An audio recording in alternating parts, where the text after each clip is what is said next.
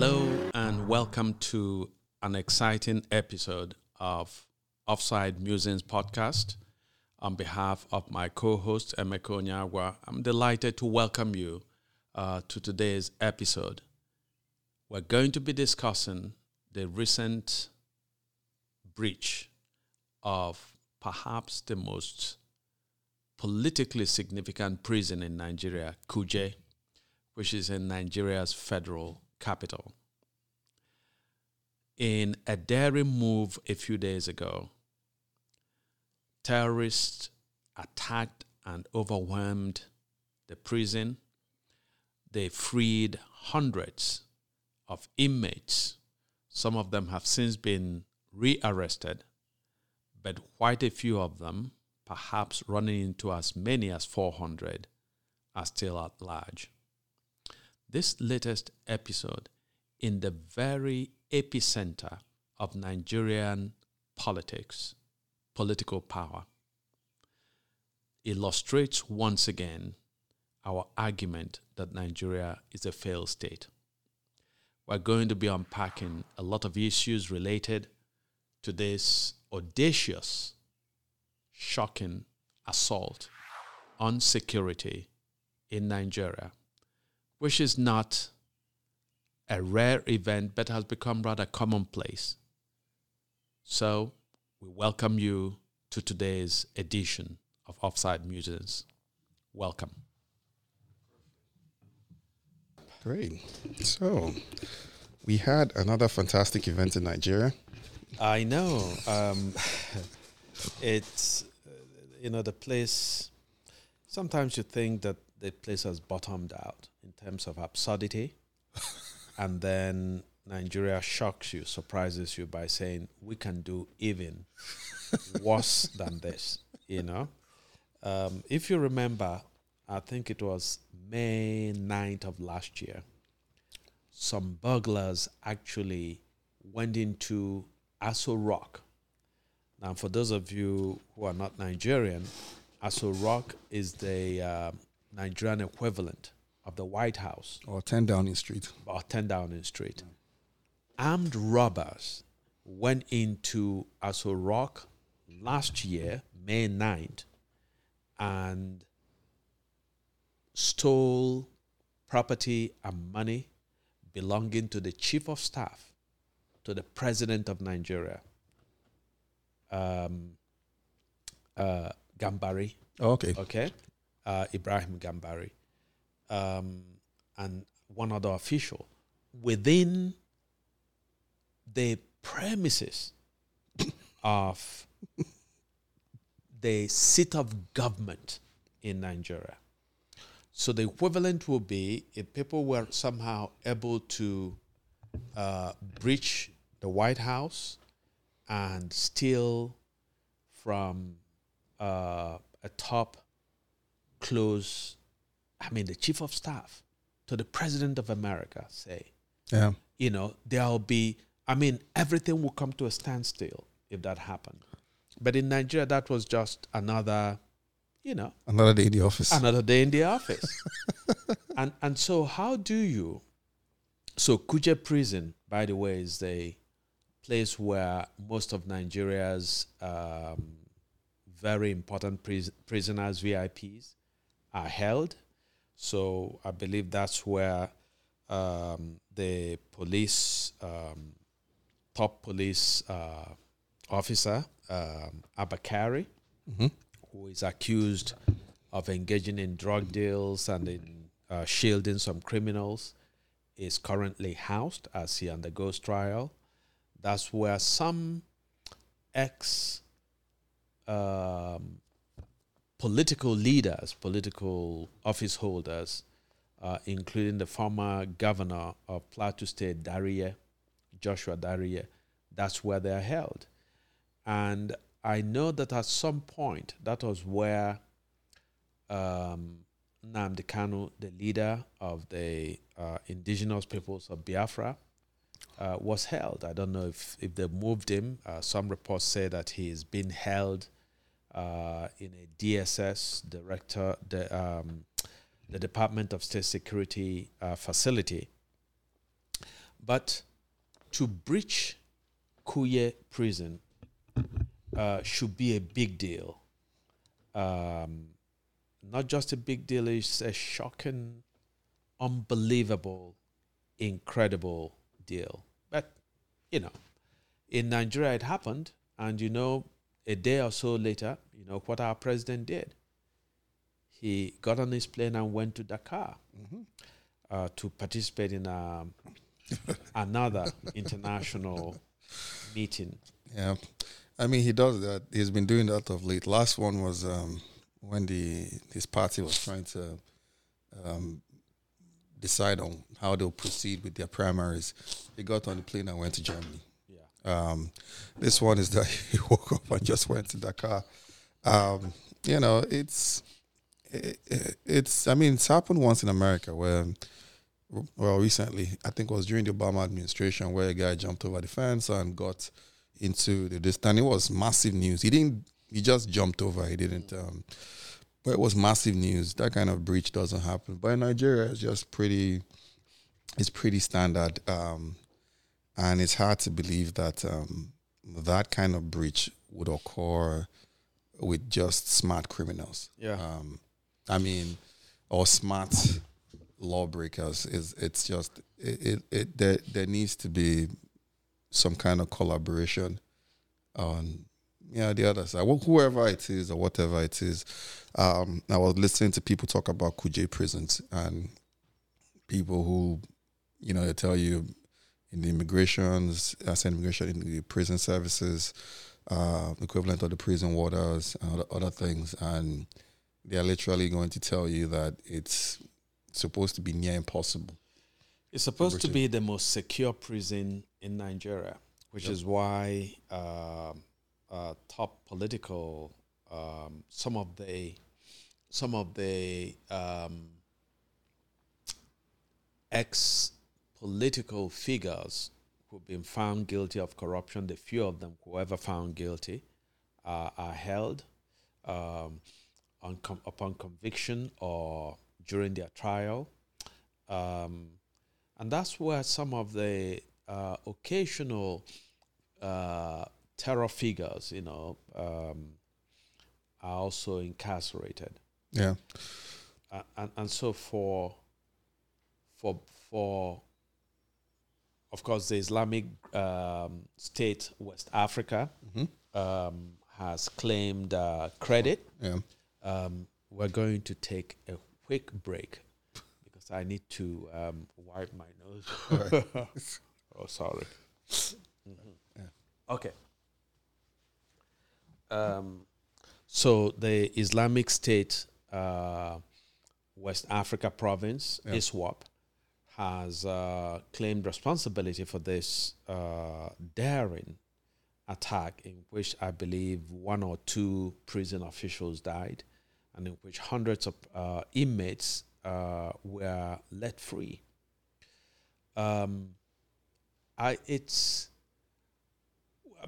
does all of this mean? What does this mean for you? Because if these were isolated events, then we could say that, okay, even in the most secure countries that you have such events happen, occasionally, once in a blue moon, as they say. Yeah. Right?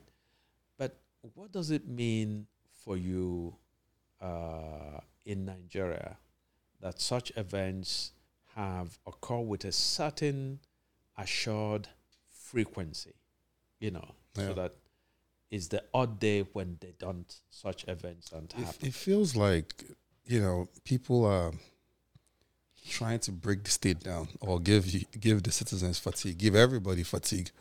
Because there's always one thing after the other, it's almost like, okay, if something doesn't happen this week, it's like, it's like leaving your kids upstairs while you're doing some work. Yes. And they're quiet for like 20 minutes, and you're like, are they okay? Are you okay yourself? Yes. Are your things okay? So it's like you have just these things keep going on and on. And, in this case, it's right there, Kuje prisons. Last time it was the National Defense Academy, which is the equivalent in America of West Point, or in the UK, you're talking of Sandhurst, not even Aldershot. You're talking of Sandhurst. It's supposed to be the top military academy. Nothing beats like the West Point, even the Air Force Academy, whatever. West Point is top of the pile. Same way National Defense Academy Kaduna is supposed to be top of the pile. Yes. It was the first defense academy after Ghana, because they used to send the people to train in Ghana for a while. And then, West Point was established. I said West Point, sorry, National Defense Academy. And, people strolled in there and just took some officers. Abducted some officers for ransom. I walked away. Yes. At this time, you walk right into Kuje prisons, which has a whole bunch of,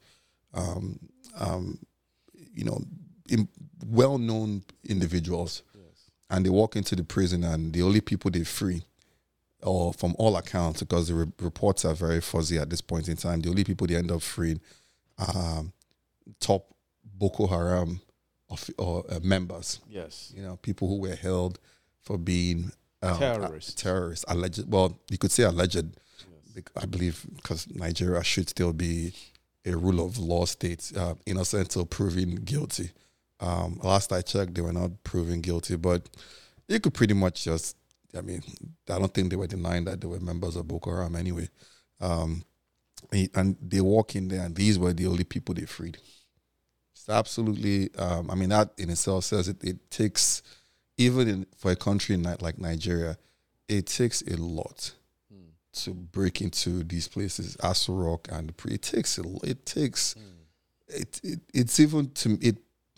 it probably is more difficult to break into the prison than it is to break into the National Defense Academy. Mm-hmm. But they broke in, they knew where they were going, they got the people they wanted to get, and they walked out, and that's it. Mm-hmm. The president wakes up the next day, and some media aide, I think, typed a few letters on Twitter, and he's off to Dakar. Yeah. Oh well, I think it's I don't know. Like it to me, it begs the question. And we've spoken about it. You put out a column about it. It begs the question, like, should there be an election in Nigeria? Really? My answer really is an unequivocal no. Okay. Nigeria is a failed state. A failed state has no business dabbling in an election. An election presupposes the existence of a semblance of political order, all right, which one administration which is holding this order in trust is then going to transfer to the administration that is elected to take over. All right? What Nigeria is a purely failed, dysfunctional, chaotic state. All right? So the whole idea then, and we know that even at the best of times, elections in Nigeria are always accompanied by, preceded by, and marked by extreme, deadly violence.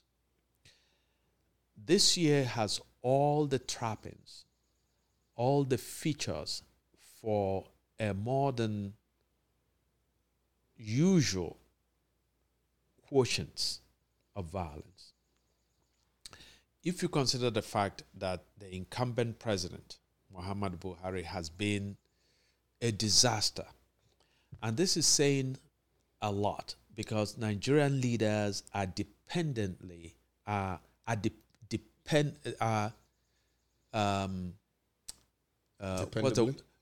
dependably is the word I wanted, are dependably disastrous.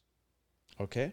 So it's as if a condition of being a Nigerian leader is that you produce a certain amount of disaster. So that when we say that Buhari has been a disaster, we're saying that he has taken the usual built-in expectation of disaster that comes with our leaders, and he's multiplied it by factors. Okay? This man has been absent. In fact, to call him a leader is to abuse that word. This man has been absent. It's as if he's used Nigeria really, that his primary act in office has been to take care of his feeble health, okay, through frequent trips to usually to the UK and elsewhere, medical trips.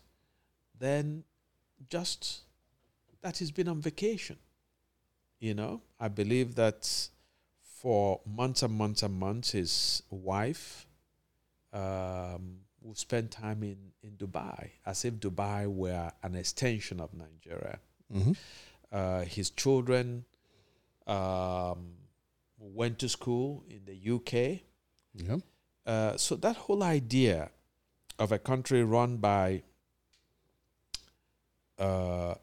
men, usually, whose families really live abroad, who spends a great deal of time abroad, whose children receive their education abroad, who receives health care from abroad, it's a deep anomaly.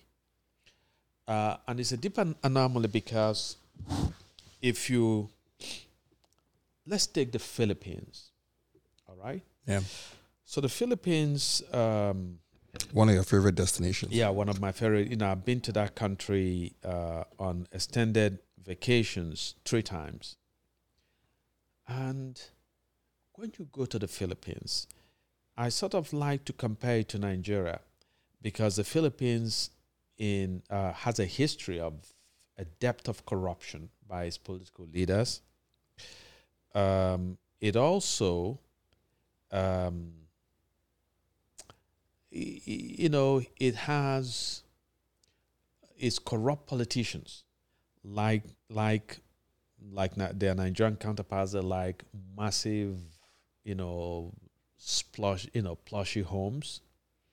They like their cars, you know, very expensive cars and so on. And what have those leaders in the Philippines done? Because they like these palatial homes, they've ensured that there is water running, that there is electricity, and that there is security. Because they love cars, they have ensured that their roads are good, in good conditions. So you can travel for hours on a Filipino, on any road in the Philippines. And if you shut your eyes, you would imagine yourself to be driving through roads in Europe or in America. But Nigeria is unique in the sense that our leaders are as corrupt as they come. They build all these palatial homes, and then there's no running water. They have to dig boreholes.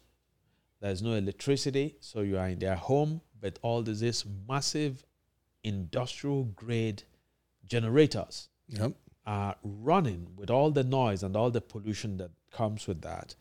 And then the roads that they drive their cars on are ghastly, just filled with potholes and so on. I've told the story of once traveling in my home state, Anambra, and I came to a point where there was a contingent of 7 Rolls Royces. So it could be one person who owned the Rolls Royces, or it could be several friends who own the Rolls Royces, and they are driving on this, you know, terrible stretch of road. And so the Rolls Royce will enter into a pothole and come up, its bottom will scrape, on the tar, then it will get into another hole. And as I looked at this, the madness just struck me. And I said, if the manufacturers of Rolls Royces knew the kind of condition, the condition of the roads on which they were being driven, these cars were being driven in Nigeria, they would stop selling the cars to Nigerians, you know. But in the Philippines, on the other hand, you can drive your cars. And what it's called is enlightened self-interest. That even when you steal resources from people, in order to enjoy the resources, and the other thing that the Philippines has is an excellent healthcare system. Excellent. So I've been doing my annual physical in America every year. Mm-hmm. And I went to the Philippines and had the experience of an annual physical in the Philippines. And it was much better there in terms of the equipment they had, in terms of the thoroughness of the process than you had it in America. So that the leader of the Philippines has no reason to fly out of his country in order to receive treatment. Now, no Nigerian governor, much less a president, would allow himself to be treated in a Nigerian hospital unless they had no choice, like during COVID, when they couldn't travel out of the country and a bunch of them died, right? So no, we're talking about a failed country, therefore. And so we need to put a few basic things in place. And that's why I continue to make the argument that to go into elections in 2020 that are bound to be expensive, bound to be fraud-ridden, bound to be violent, is a total waste of our time. Because even if we got somehow, if we could recruit a president and a bunch of governors from heaven itself, okay, from paradise, if somehow God would assign some heavenly beings to come and run the affairs of Nigeria, the place is too broken that would frustrate whoever gets sent, you know. Yeah, I mean, it's the Filipino example is imperative because you go to Nigeria, you go to the major cities, the Lagos, the Abujas, the Enugus, the Kadunas, the wherever. I haven't been to Akwa Ibom in a long time, or Calabar, where I stayed for a while. I think my dad still has a place there, but the radius of movement that people will feel comfortable when you move around is very small. Lagos, essentially, like you come in everywhere. Lagos, you come in, you know, people are going to try and center your activities around VI, Ikoyi, Lekki Phase 1, maybe 2, somewhere around those areas, essentially. A few people would say, okay, you could do a few things in maybe Kuje or some parts of Surulere, depending. People won't even advise you to go to Yaba, for instance, anymore. But that's where most of the activities are centered. So if you want to even see the majority of, celebrities or well-known people within Lagos, all you have to do is just stroll down to VI, stroll down to Lekki, really. Stroll down to Lekki Phase 1. That's where you see everybody. Yeah. Same thing with Abuja. You go to Abuja, it's Wuse 2, just a few places that you can go to. Asokoro. Just a few places you go to. Once you want to start going too far, you want to start heading towards Kubwa, where the airport is, all these places, people won't even advise you to. You want to start heading towards past Cairo, towards Nasarawa, towards whether it's Lafia or wherever in Nasarawa. People won't even advise. It's scary. I have a friend who does business in Nigeria who used to live out in San Francisco, and he had to come in with German military personnel, and they went to Nigeria to have some collaboration on prosthetics. That's essentially what his business is on, prosthetics. He did it for a while here. He got moved to Dubai, then founded his own company, and he believes in the project he's in. But even when the Germans wanted to go to the same Nigerian Defense Academy, they insisted on going there. He was trying to talk them out of it. He was doing everything he could to talk them out of it without being too brash or too open about it.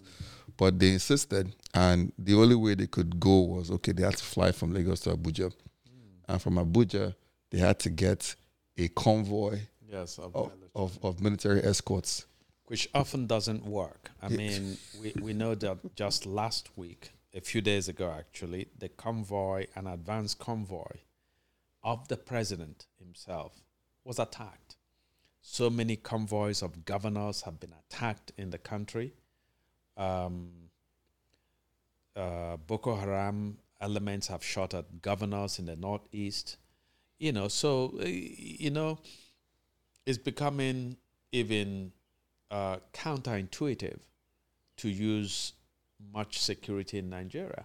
I mean, in the southeast, for example, it used to be status symbol that people will come home with a convoy. So they, if people wanted to say that somebody has money, they say, it has a convoy. So that becomes another way of demonstrating your wealth. And then elements of the indigenous peoples of Biafra declared that the southeast was not going to be a hospitable zone to soldiers and the police, and a different group called the unknown gunmen, proper noun unknown gunmen, began to attack police elements. And so suddenly people, a lot of the swaggering class, learned that you couldn't afford to be seen in the company of police people because this could actually attract attacks against you.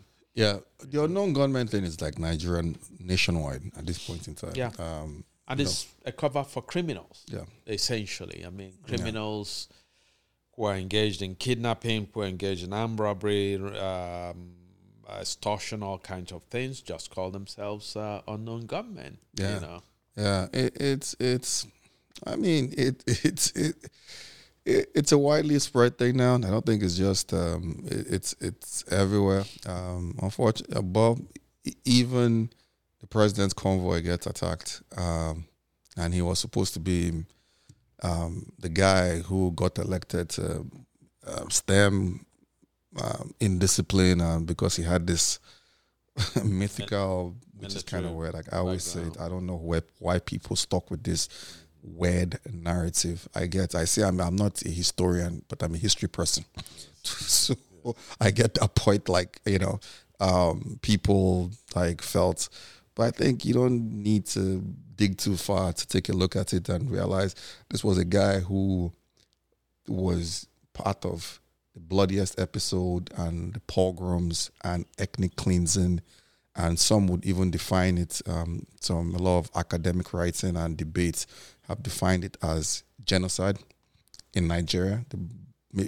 I think only maybe Rwanda that I know of surpasses the amount of the naked bloodshed that happened in Nigeria in '66.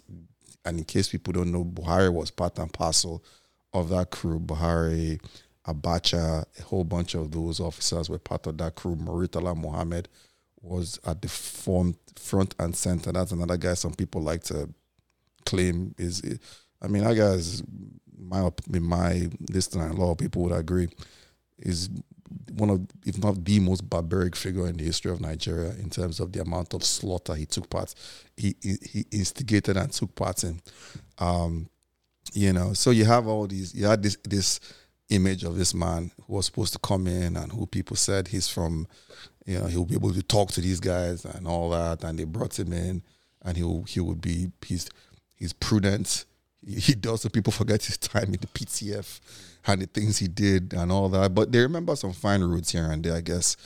And they brought him in, and it's been, like you said, man, if the benchmark is disaster, this guy he's broken every metric. I don't even know if anybody can break these metrics anymore in terms of disastrous. They've brought in this guy, and you still have people making the argument. For instance, I see people making this argument. It's not this thing for or against anybody, but it's the reality.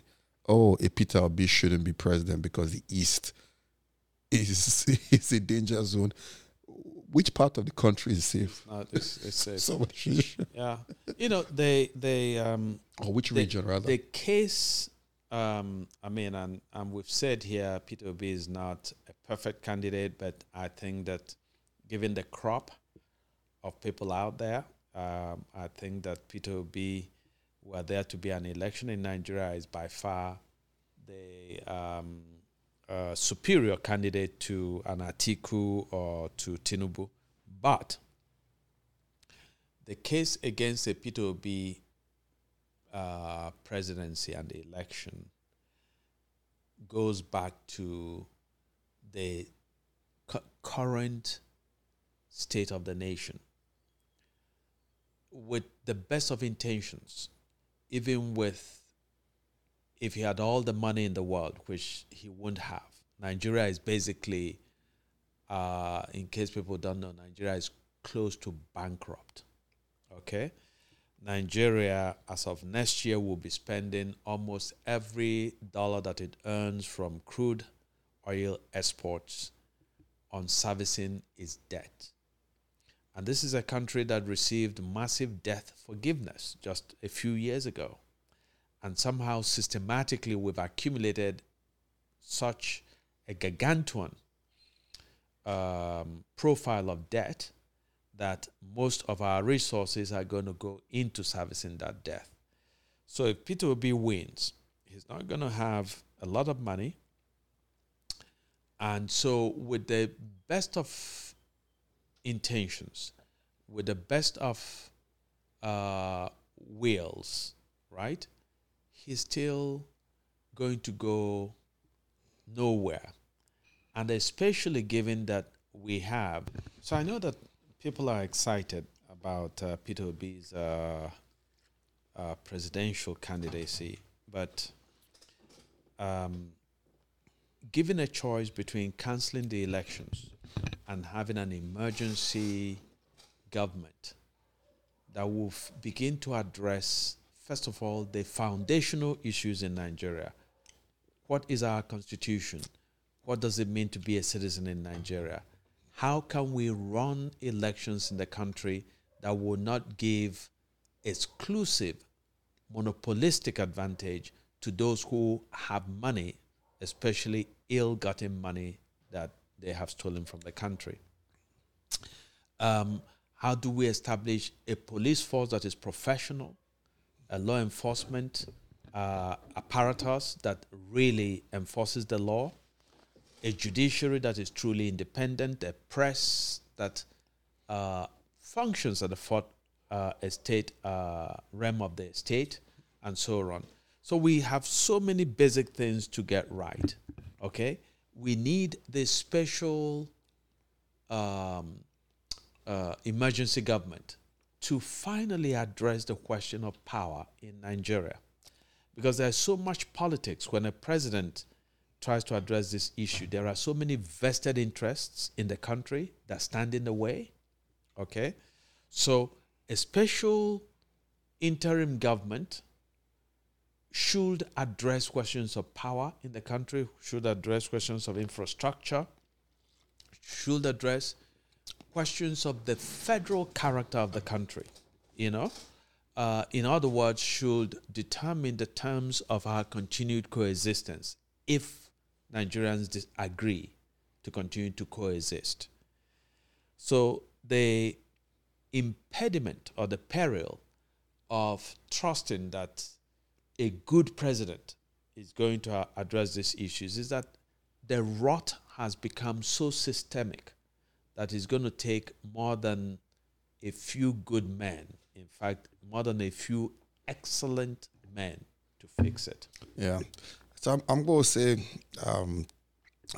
back some of the comments and some of the thoughts I had from when you put out the column and we had a conversation a few episodes ago is this, right? There are a couple of people would say, hey, what about the interim government of Shineko? And I'm going to borrow the line of one of my, by the way, the line of, I'm a history person.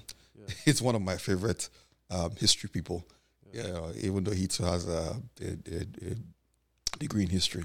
He'll always call Dan Carlin, he'll always say, I'm just a history enthusiast. But it is true. He likes to explain it to people as easy as possible. Yeah. But in the best way he understands. But you'd remember Shoneko the way he came in, even though it was a lame duck government. And even though Abacha, who by all accounts had single-handedly was the emotional leader of the cancellation of June 12th from a lot of accounts. Even the press statement, the way it came out, it didn't come out from the press secretary, all that.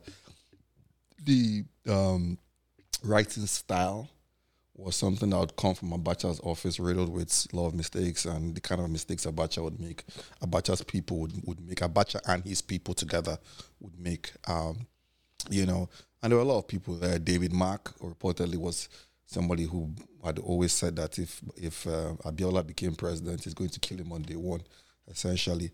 But it's a different situation in terms of like if people came together and said, hey, we need something better. Even though right now what is happening is more people coming together is that we need Peter Obi, we feel is a prudent person. That's the first thing about an interim national government that people would talk about is how long could it last?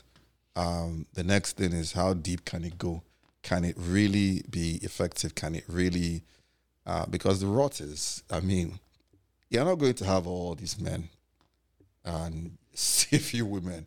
You have people like Lakija there, so you have a lot of rich people there too, who are benefiting from a broken system, who essentially do not care. Yes, they have got no interest whatsoever, and they have the financial resources to make sure that Nigeria does not work. Yeah, they've got zero interest, no matter what you say, no matter the will of the people, and they have their people everywhere who.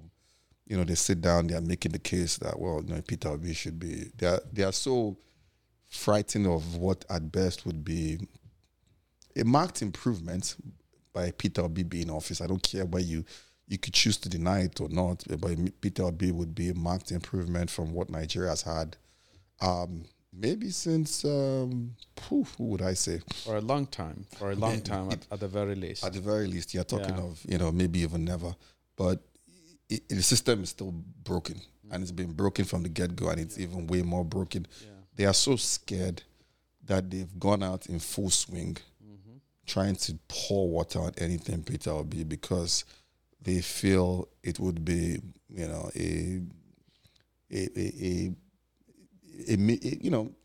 it's something they don't want to deal with. Yeah, it disturbs their comfort. I'll be I'm not sure that I'm the first to say it, but I haven't heard anybody say it in quite these terms. If the people you have named or the people you've alluded to who've made so much money from Nigeria and who want Nigeria to remain as dysfunctional as it is, because that's how they rip it in, I want to make a prediction that if there is an election in Nigeria next year, that whoever is elected president is not going to serve out his 4 years before the country falls totally apart. If you've been following events in Sri Lanka, okay, where mobs are going from house to house of wealthy people, chasing wealthy people on the streets, stripping them of their possessions, harming them, killing them.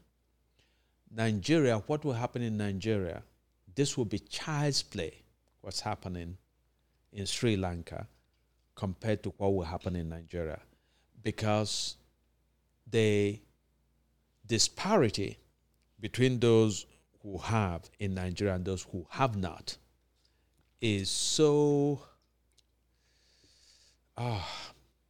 unconscionable. Okay? To tell you, give you a sense, give you a quick sense. So, I visited a guy in Nigeria, and this is a very enterprising man, young man, a few years older than I, but a relative of mine. This guy, has little education, but is one of these people who would work hard, whether at his farm or at certain traps, at hunting, using the catapult to get birds for meat and so on. So I visited him one night, and he happened to be eating when I showed up. And, from his situation, I knew that he was eating. And, but the food was not anywhere on display. And after a while, he then said to me, my brother, I had no meat.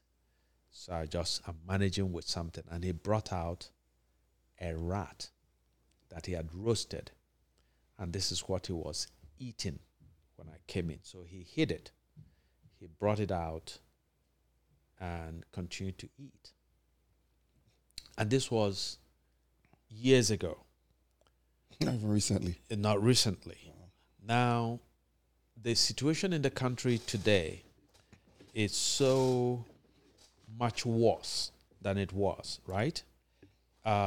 Unemployment, and with the U.S. economy going into a recession, essentially, there's going to be global reverberations. By definition. Global, precisely, on technical terms, right? Yep. So there's going to be global reverberations. We're coming off of COVID with all the disruptions around the world. But those disruptions were felt mostly in developing countries like Nigeria, which had nothing to fall back on, right? So the only thing holding Nigeria up is that we have this social system where some people who have, throw parties, and so the poor can come at least and stay on the fringes and eat. Yep.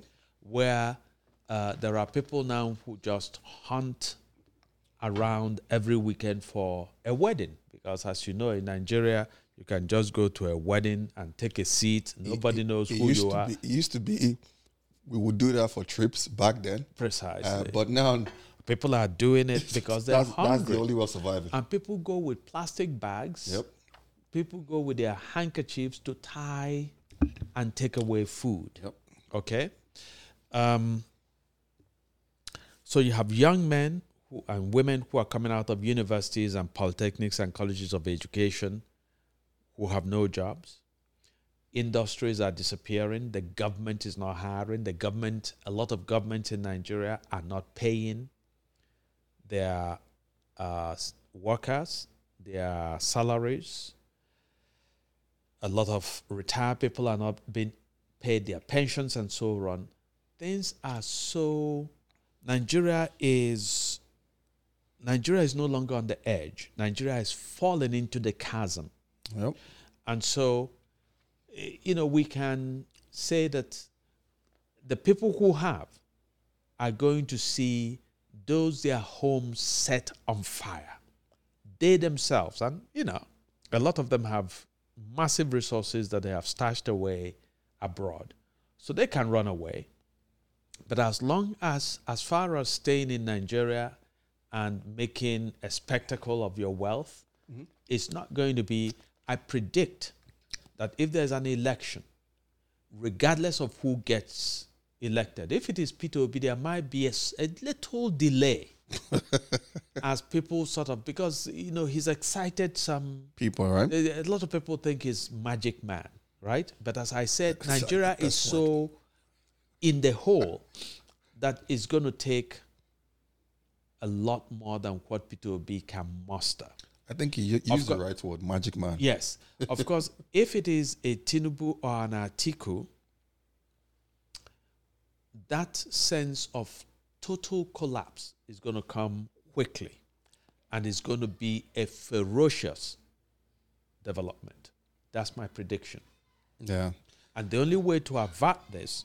So anyway, so my point is that it's in the ultimately the best interest of those who have ruined the country to permit a coalition of enlightened citizens from all kinds of sectors to begin to fix the basic things. Because ultimately, and I say it's in their best interest, because the way to run a state, a capitalist state, is to ensure that those who are on the margins or those who don't have their mouths fixed to the trough are at least eating. When people eat at least 2 meals, whether it's square or round, they can be quiet a bit.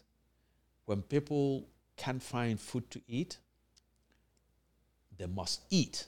And so the ferocity of the human comes out when their destitution becomes so grim that they can't find food to eat. And you remember in the early days of COVID, what was happening? People who lived in cities and so on, who cooked outside, will be cooking their food. They'll turn around and somebody will come and steal the food in your pot and escape. Okay? Homes were being burglarized, not for money now, but for food. People were stealing yams, stealing rice, and of course, a lot of stores where governments had put what they called what was the name that they called the things that the food that were going to distribute to people in Nigeria, palliatives.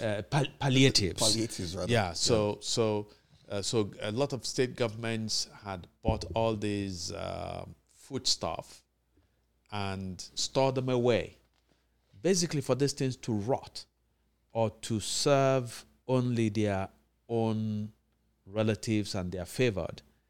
And in a lot of cases, mobs discovered what was there, stormed the place, gutted the place of these supplies. We are driving. Nigeria doesn't have the cushion.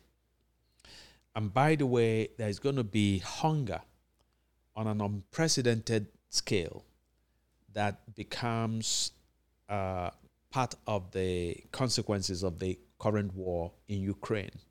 You know that, right?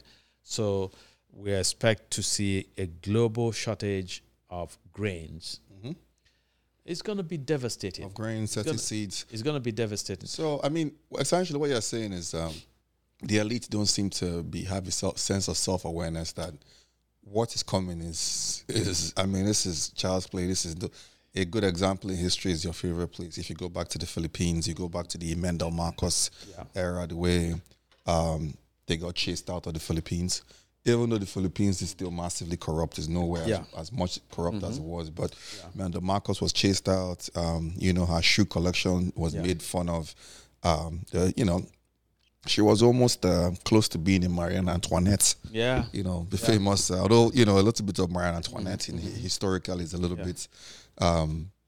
bit distant, but she did utter the kind of, let them have cake. Because if the masses don't have bread, let them have cake. Let them have cake. Because she didn't really get the implications of what was that. But, that's the first part of what you're saying. And a good way to illustrate what you're saying is that globally, if you look at it right now, I know somebody who had been stuck in America for, I'll term it stuck, but in his mind, he would say it was a stuck, which is fine. He had been stuck here for years. Parents sent him here to go to school. He didn't want to go to school and had been here. And even though he would say differently, had his mind on whatever his parents had acquired, or rather his father, really, because he keeps assuming that his mother acquired not this, he keeps assuming that his mother acquired quite a bit, but really it's all his dad, because his dad had worked for a multinational company. And his mind as the first child has always been to this thing. So, of late, I'd seen him go to Nigeria. I'm not sure if he has papers now or not. I got no idea. But last I'd seen him, he didn't have papers. He had a marriage and all that, but he hadn't filed the paperwork. And even if he did, it would take him a lot longer, because it's been a long interim since his student visa expired. We're talking of years, over half a decade since his student visa expired. But he's gone to Nigeria, whatever. He's roaming around there. Maybe he finally filed the paperwork and went there, because it'd be a lot easier. It might be a lot shorter if you're in Nigeria to get a green card by marriage than it is to sit down here with expired paperwork. But the point is, the guy is there in Nigeria primarily, even though he's fronting like he's doing some level of business, which I don't think that business is anywhere profitable to keep him there. But his parents at least have a place, at Lekki, by the way, all that stuff. But his mindset is such that he wants to come and also be part of eating this national cake. Yeah. This is a guy I know very well who stayed in my house overnight. He would argue with me and never want to agree. But that's his mindset. Mm-hmm. He wants to go there because eating this proverbial cake in Nigeria is something that he feels that, even though his father himself wasn't directly in government, his father himself has got to rub shoulder with a few, not even too many here and there. So he feels like he shouldn't be suffering. He shouldn't have the indignity of trying to make a living in America. He should go to Nigeria and eat this cake. Quaff some cake. This is dad. I think has 4 kids. I think 3 of the 4 kids are now in Nigeria. Only one is not. And it's at least 2 of them that are older seem to have the same mindset. Even though, again, they won't admit it. They're trying to act like they're doing, whatever. On their social media, it looks all good. But in reality, they are just there waiting to eat this cake, almost like waiting for insisting their father should die. Yeah. And collect the cake of some, or, he should connect them to some level. So you have a lot of these people shifting their focus, their kids. I have another friend who is literally a senator in waiting. He's not trying to even go for any lower position in government. I went to secondary school with this guy. And he's doing the rounds in Lagos with his dad's name and all that. He's definitely angling for a bigger position because he feels, given his father's background and his background and all that, he deserves a bigger position. So he's just chilling. I don't want to even because his father was a former senator there in Lagos. We went to secondary school together briefly. But you have all these people who are doing all this, while there's the other half, or not even half, the other 90-something% of people who, some of them have properties and all that, but what use is having a house that you and your husband or you and your wife had worked for, and then you're supposed to be picking up rents, and even a lot of your tenants can't afford to pay you? What use is that in your entire life? A lot of people are finding it extremely difficult. And I remember 10, 15 years ago, you'd have a problem in America, and even at that time, at least the regular people would be like, "How's the problem?" "Oh man, I'm behind on a bill," and they'll be able to be like, "Okay, let me send you $500." Yeah, nobody can do that for you right now. Like literally, 90%. It's talking about the metaphor of the cake. It's something that I find quite intriguing, because my theory is that Nigeria is a country that has been eaten into oblivion by citizens. So we have the metaphor. I remember as a young man that the dominant rhetoric when the military head of state visited any state was that the military governor or the elders, a representative of the elders, will read a speech in which he would request or demand that the visiting head of state ensure that the residents of this particular state that is visiting receive their share of the national cake. And it always struck me as something pathological, because nobody was saying, let's help to bake a cake. There was this presumption that a cake has been baked, that the nation is a cake. So we should get together every day and just eat that cake. So we've eaten Nigeria into oblivion, into hopelessness, into this very dire situation, which you alluded to a point earlier on, which is very key, that when people breach a prison or breach a military facility, the premier military institution in the country, it is not just the doing, it is not just due to the sagacity of the terrorist group that plans this. It is also because they have moles from within who plan these attacks with them. And these moles perhaps will collaborate on these attacks, on these violations for ideological reasons. So if you are an Islamic fundamentalist, perhaps you will say, yes, I'm going to help the Islamic state of West Africa province to overrun Kuje prison. But I think that often what's at play here is money. That these terrorist groups have big sponsors, and sometimes they make a lot of money from their kidnap activities. And so they're able to bribe government officials, prison officials, military personnel to participate in criminal activity. And especially in a country where our investigative capacity is almost nil, okay? Where I remember somebody relating to me what happened when a major political figure in Nigeria was assassinated in his own home. And the police commissioner arrived and began to touch things all over the place in the room where this man was killed. And his family took exception. And they told him, you're compromising any fingerprint evidence. And he said to them, oh, I didn't know you would not want me to touch things. And then he said to them, oh, you know that, there are some powerful pastors. The body of this man, assassinated politician, was still lying there. And this commissioner of police was saying to the family that they could consult a pastor who will pray powerfully, and then this man will come back to life. Which, if you think that that's absurd, again, so when we talk about just the absolute emptying out of what it means to be a nation, so you would think that somebody who rises to the position of commissioner of police would not have that kind of mindset to look at somebody who is dead and believe that a pastor could come and pray and this man will rise. Okay?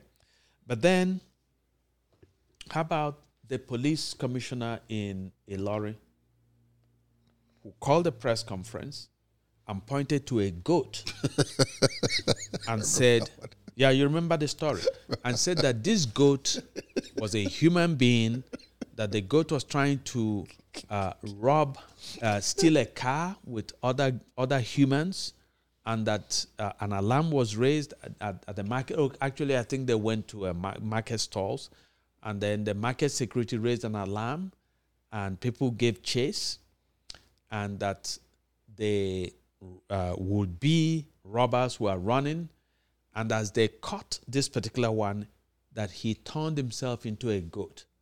A police commissioner in Nigeria called a press conference and pointed to a goat and said, this goat was human. Yeah. So you see what I'm saying? So we need a reformed police system. Okay, we have to decide whether states should have their own police, there should be federal police, there should be local government police, there should be institutional police, as you know, in this country, universities and so on have police. But then we have to set standards, because Nigeria used to have standards. Nigeria used to have military officers, police officers who could compete with the best in the world. How did we get to the point where the leader of the police in a state will point to a goat and allege that a goat was a human being who was trying to rob and so on? I mean, you said Nigerians had standards. I won't disagree to some degree, but the erosion of standards had always started from even pre-independence. Long before independence, there was an erosion of every standard. You could start from the British, especially the way they constructed the country to make sure the country would never be independent. To me, it was kind of like they constructed the country and then they surgically removed the part of the brain that would make you an independent thinker. And then they construct a system that would be dependent on them, essentially. And it takes a life of its own.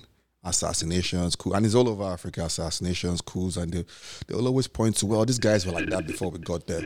Well, there was some level in some places, but by and large, in a lot of societies, there were a lot of organizations that you can go back and read a lot of their own anthropologists. I believe Smith, I've forgotten the lady's name, a lot of their own anthropologists and historians that came in and wrote objective books. And if you even want to read the more condescending ones, like I've forgotten that guy's name. I haven't watched it, but anyway, if you want to read it as an academic exercise, I've forgotten his name. I think among the Igbos of Nigeria, right?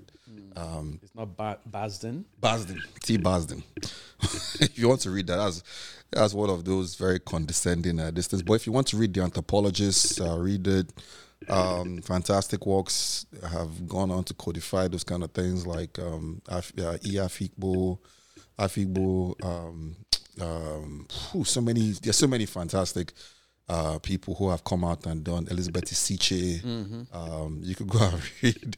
But this is in terms of Igbo culture. Guys like Professor Banji Akintoye have done a fantastic job in chronicling Yoruba. This then T. Falola has done a lot in chronicling religiosity in Nigeria. So much fantastic works out there if you want to go read them. Well, obviously, the next thing that, if you're not Nigerian, most Nigerians don't have a reading culture, sadly. It is the truth. Don't know how best to say it. But yes, you would see the breakdown of society on and on and on, where there were, even though they were misguided, I'll say in a way they were misguided, the first coup. But more than that, you had a mutiny. Within the mutiny, people who refused to, and so on and so forth, and they went on breaking down every institution, as you might expect they would, given their self, the desire to self-preserve themselves in their office, from trying to break up Nigeria with Araba. Some of the guys like Babangida, actions like outrightly like, the police is too effective, because in spite of everything that happened, police, in spite of the first two, the coup and what people call the counter-coup, I just call it the mutiny. In spite of that, the police was largely very professional. People forget that. They were very, although why people like to forget that is because they were largely Igbo.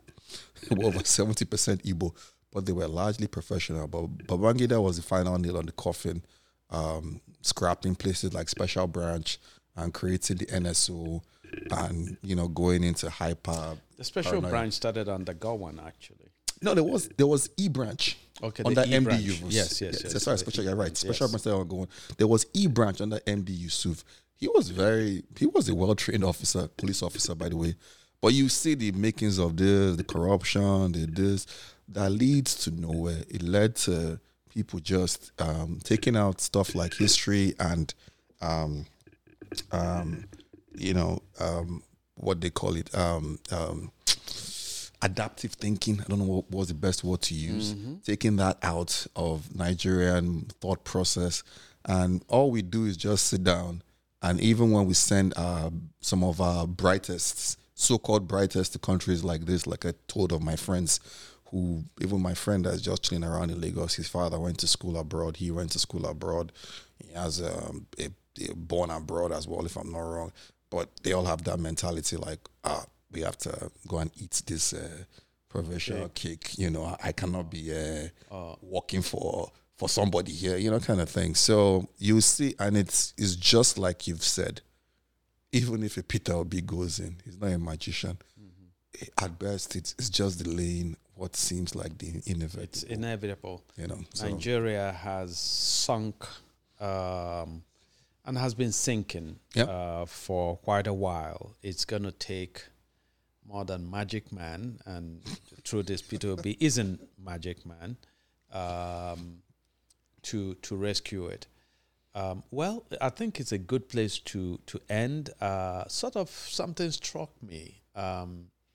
It's instructive that those who overran Kuje prison decided to liberate the poor prisoners, if you like, the prisoners who are there perhaps for what I'll call little crimes ultimately, you know, because the big criminals in Nigeria are the ones who are decorated constantly with national awards, national honors. And so they left the big politicians in place. It was almost like a kind of poetic statement saying that you created the Nigeria that we're revolting against. And so you stay in prison. We're going to take the poor little victims of your misgovernance out of jail. But having said that, you know, so it's interesting to look at it that way. But having said that, a country where that kind of daring, audacious attack can take place, where so many hundreds of prisoners are sprung free, is not a state, it's not a country. Both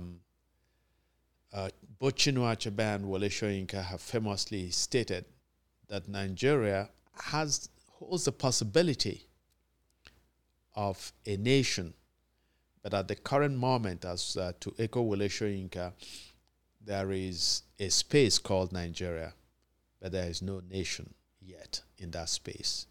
And the only way to create a nation out of this open space, out of this amorphous, dysfunctional, chaotic space, is to forgo the pretense that we are an organic country that is going to run elections in 2023, and instead to convoke a gathering of patriotic citizens from all sectors of Nigeria to fashion the beginnings, the seed of what could then transform into a nation. We thank you very much for joining us on this episode, and please do tune in again. Have a brilliant rest of the week. Yep.